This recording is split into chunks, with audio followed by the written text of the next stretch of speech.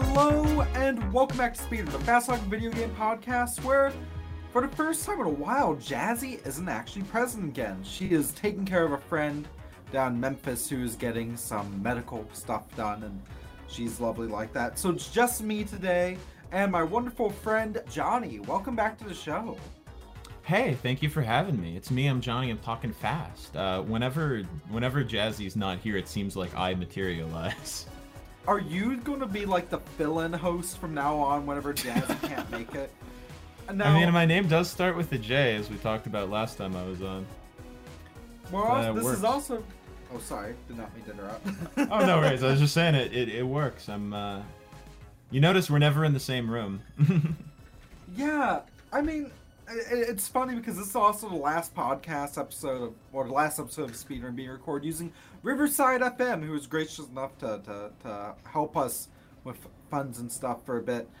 If only because Jazzy and I are in person, anything that's not, we can just do over Discord now. Just because of how our setup's changed. It's nice. For those watching the Patreon version, I have a proper mic now that I just pulled down. But yeah, today is a really cool episode. I guess it's season 3, episode 0 of the show, the 2022. I'll just mark it as a special episode.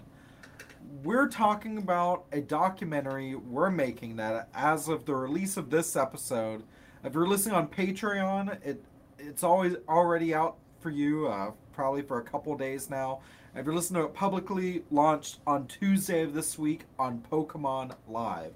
So I'm going to start a 10-minute timer. And Johnny, what would you like to say about the doc?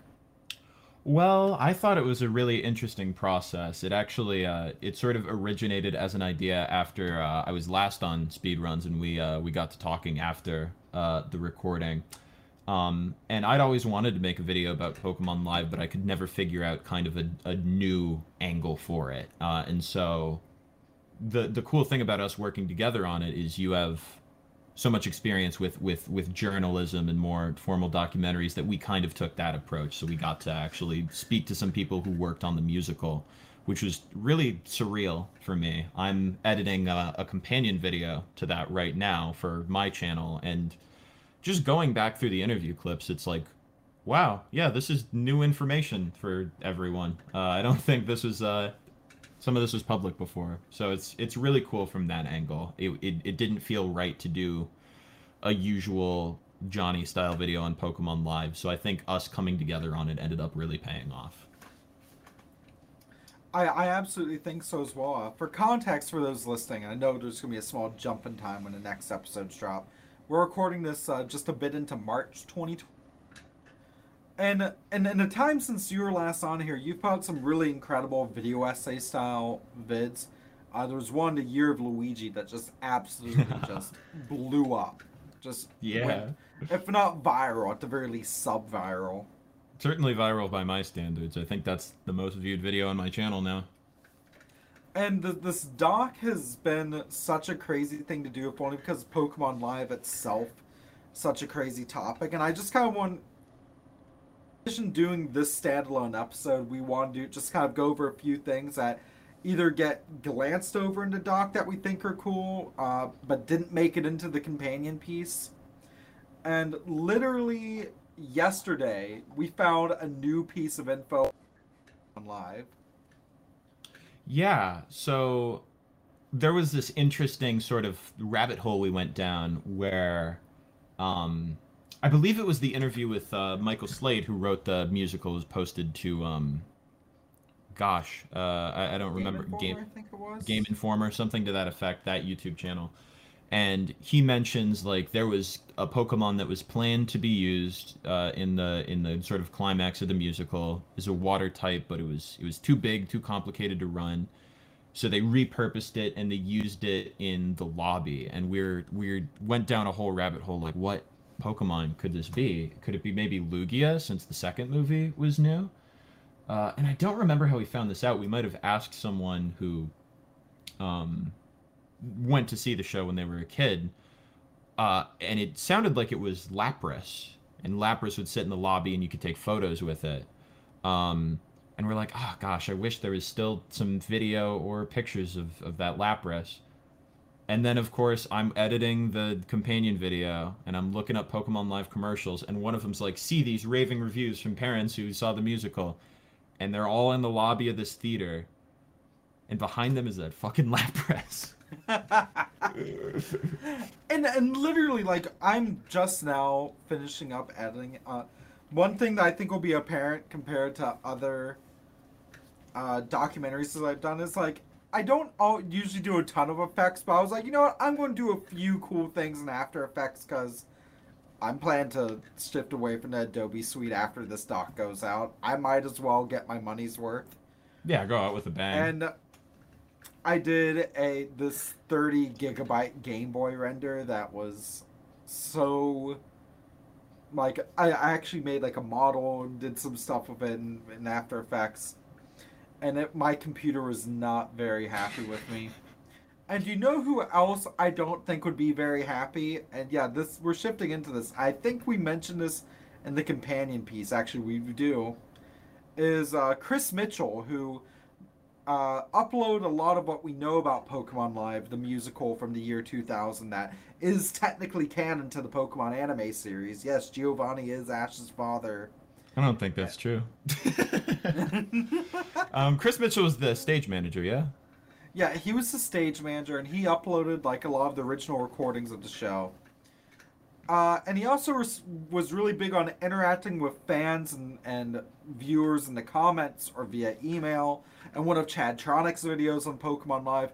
And I think we do got to mention Chad Tronic. We briefly mentioned him in the doc, but he's the reason I think a lot of folks, including us, even first learned about this musical. Yeah, I will say, I think I learned about it, I think, from a Tama Hiroka video years ago. But Chad was the first one who I think did a deep dive that got the sort of attention that he got. He definitely raised a lot of awareness. I think some of the stuff we eventually learned about the musical came out, if not directly, then at least indirectly as a result of the work he did on his videos about it. And I don't know, I think he's done really great work on it. And I think it's important to note how instrumental Chris Mitchell has been, especially in giving Chad Tronic some of his info and clarifying. Because there's one set of comments he made on one of his videos, so I'm just like, dude, why? You want to go into this? We talk about this a little bit in the companion video if you want to see the whole comment thread in all of its glory, but you know, as the companion video is like a 10 things you might not know about Pokemon Live thing. So we're picking all the facts, and I'm like, Jamie, do you want to include this one? And she's like, yeah, I think we have to. So someone commented on Chris Mitchell's upload of the whole musical, and they were like, I hate to be the one to say it, but the actress playing Misty is stacked. And Chris Mitchell's like, actually, in this video, an understudy's playing Misty, and then he goes into the details of comparing the understudy and the main actress who played Misty's their bra sizes in like a paragraph long comment.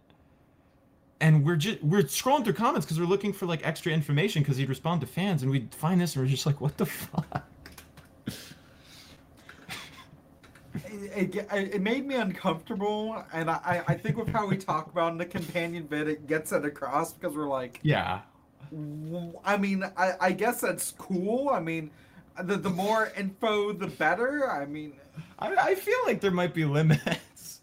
I feel like that's. I'm like, I could have gone without knowing that. This isn't a Luigi's bulge kind of piece of info. I feel like that's something I could have lived without knowing. I just want a game exploring the depths of Mario's nipples. That's a concept they haven't done yet. We need a game where you milk Mario. I mean, they were first introduced in Mario Odyssey. Yeah, first really appearance. The wiki page. History of Mario's nipples. So what other facts are there? We have 7 minutes left from the 15-minute timer. What are some other facts that we just haven't been able to include? There was one This might come up a bit in the doc, but I saw that I'd written a fact section about this that didn't get fully explored in the 10 Things video. But it was how strenuous the schedule was. Within the first, like, month of performances, I think Patrick Frankfurt, who we talked to, who played Professor Oak, and Dominic Nolfi, who played Ash, both had to go to a clinic because they were having vocal issues, and they ended up actually having to lip sync for a few shows to the recordings done for the soundtrack album.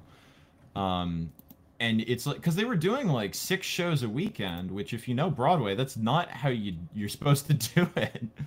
No, like 4 shows a day is gonna cause some pain. Yeah, and it sounded like that was just par for the course. They were just doing that regularly. It was genuinely like insane. Um, oh yeah, I'm looking at we maybe this would have been better to bring up before because we were talking about Chris Mitchell, but a fact that we also discerned from the comments, someone pointed out Andrew Rannells, who played James in the musical, went on to be in various Broadway shows, really did not like being in Pokemon Live. If you ever see an interview with him where he talks about it. And someone brought this up to Chris Mitchell, and Chris Mitchell's like, yeah, well, he certainly liked the paycheck. Everyone I know who worked on Pokemon Live was a fan of being in it, except for one person. I'm not going to name any names, but they were a bitch. And we're like, who the hell could he possibly be talking about? Who's the bitch? And I don't think did we have any running theories? Because I couldn't figure it out. I was like, everyone. I mean, certainly the 2 people we talked to loved being in the show. They were very nice. I don't recall anyone other than Andrew being negative about it, and Andrew seems like a nice person. Yeah, I mean, he seems like he didn't have a good time, but he doesn't seem like a bad dude, you know? No, every video I've seen of him interacting with interviewers or fans, he seems very, very cordial, even when, like, he voice acted for 4Kids a bit afterwards, and even when that comes up, he's nice about it, even if you can tell he's not into those roles. Yeah. So I don't know. I can't. Maybe it's bad to even speculate, but I'm so curious. This gossip, this drama from like 20 years ago. It was Lapras. It was that's why they cut him from the show. He's blowing bubbles into other people's dressing rooms. It was just a disaster. They were like, you gotta Lapras, you gotta stop smoking, and blowing bubbles. he's like, if you tell me not to stop blowing. If you tell me to stop blowing bubbles, I'm gonna blow some up your ass. It was Pikachu, not the lady who played Pikachu. She was nice, but Pikachu himself, just absolute. Pikachu himself did not want to sign off on the consent forms of his images being. God, I'm stuttering something fierce tonight. No worries, no worries. I mean, this might come up in the doc, but it was there was another thing where they had I believe. You say her name, Ikue Otani, who voices Pikachu in the anime, pretty much every dub of the anime. She did new voice lines for Pikachu in Pokemon Live, and they actually had to send her the script so she could approve what Pikachu says and where. And to my understanding, I believe in that Michael Slade interview, they say they had to, like, she recorded her lines in Japan, so they brought the lines back over. And they apparently got them, like, hours before the first performance. Which is, like, wild to me that they even went through that much effort. Well, now, if I remember right as well, I feel like one of the actresses, I want to say the one who played Misty. Mystery. Mystery. The mystery of Misty. But I think it was the actress who played Misty. Didn't she also appear in a different role? And what was that promotional Pokemon tape? The semi-live action one that was sent to people randomly to promote the anime? Was that? Oh, wait. Are you talking about Well, the 2 that I'm thinking of are a sneak peek at Pokemon. Was before that, and then Pokemon Insider, which talks about the musical a little bit.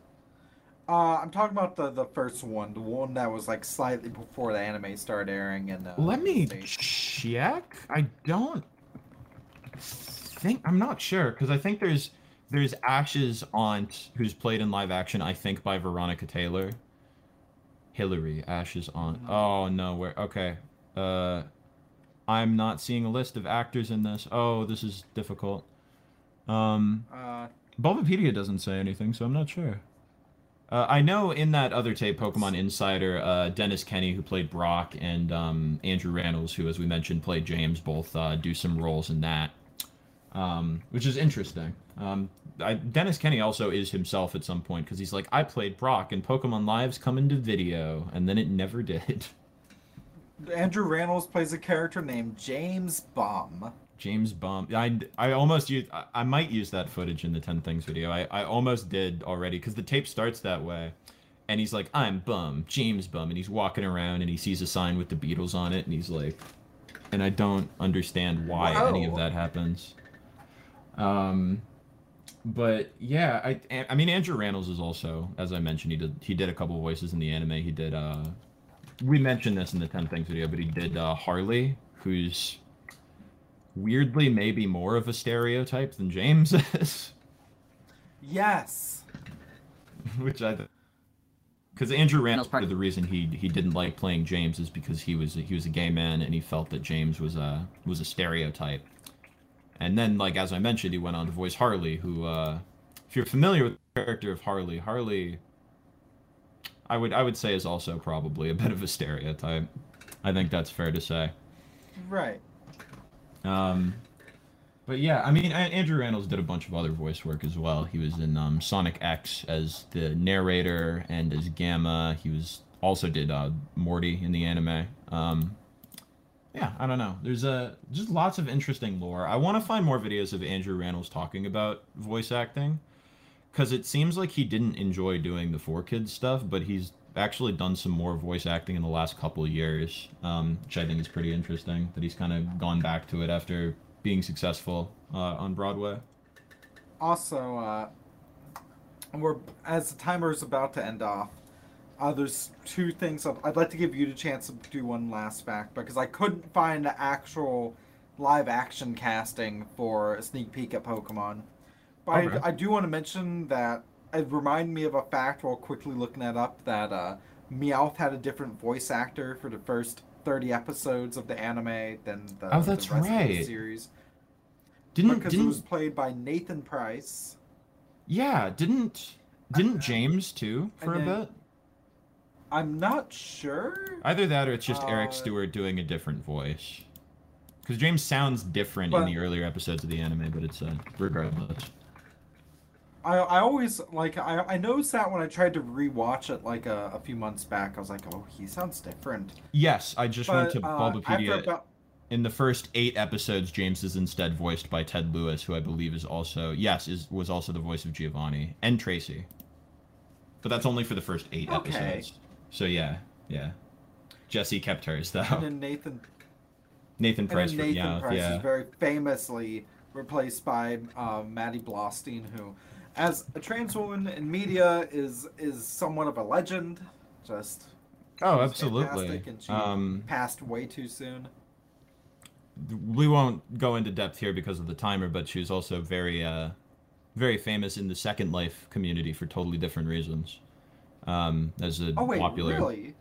Yeah, I talked about this with Jazzy for a bit once, but I brought up, like, oh, she went by this username, and Jazzy's like, wait, Maddie Blaustein was this person? Because she already knew who it was. She was like, holy shit. So, cool. On that note, really cool. Is there any final facts you would like to mention before we wrap up? Well, I'm looking at the list of facts that got cut from that other video, and I gotta say, we've never unpacked the fact that all of the wigs were made from human hair. Where did they get that human hair? Is that standard procedure for wigs at all? I don't know. Just weird. I think that's fairly standard. I don't know. That weirds me out so much because I'm used to seeing wigs made out of synthetic material, but I guess if you're getting good wigs for Pokemon Live, you'd probably, yeah.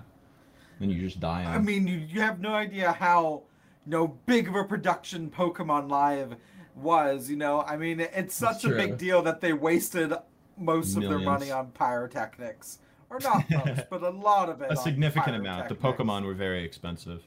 I won't be able to go super in depth on this, but I just want to unpack the fact that What Kind of Pokemon Are You is only included in the musical in a completely plot irrelevant sequence where Ash's Pokedex is played by a guy and he has a group of backup dancers named the Dexettes that don't ever appear anywhere else, anywhere in any other form of media. And then when the song ends, none of this is ever acknowledged again.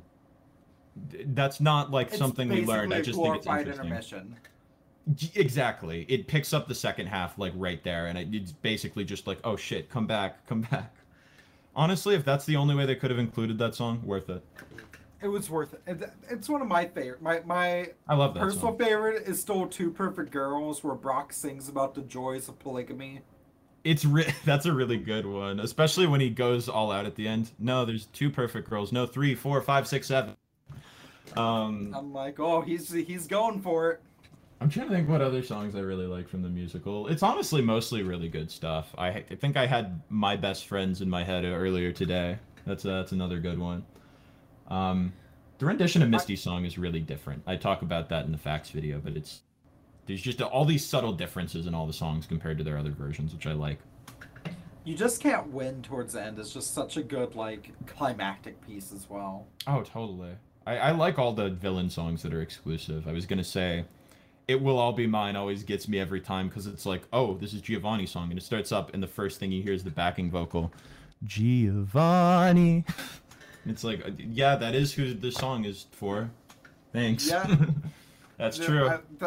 Thanks, backup singers. Yeah. Oh, I didn't know who was singing. I checked the channel of the guy who you sent me the clip of the Lapras from. Mm-hmm. And he has a second Pokemon Live commercial on there as well. Yeah, I just downloaded that to use in the 10 Things video. It's interesting because there's some footage of Mecha Mewtwo and Mew in there that you don't really see the Mew thing up close very much. I've seen the Mecha Mewtwo and Mewtwo, but the Mew I literally thought was footage of like Pokemon Stadium or something for a second. It's a very, very well done. All of the Pokemon are very well built, which I think is cool. And seeing the production of them. We never talked about Jigglypuff with legs. We never mentioned Jigglypuff with legs, so obligatory Jigglypuff with legs is cursed.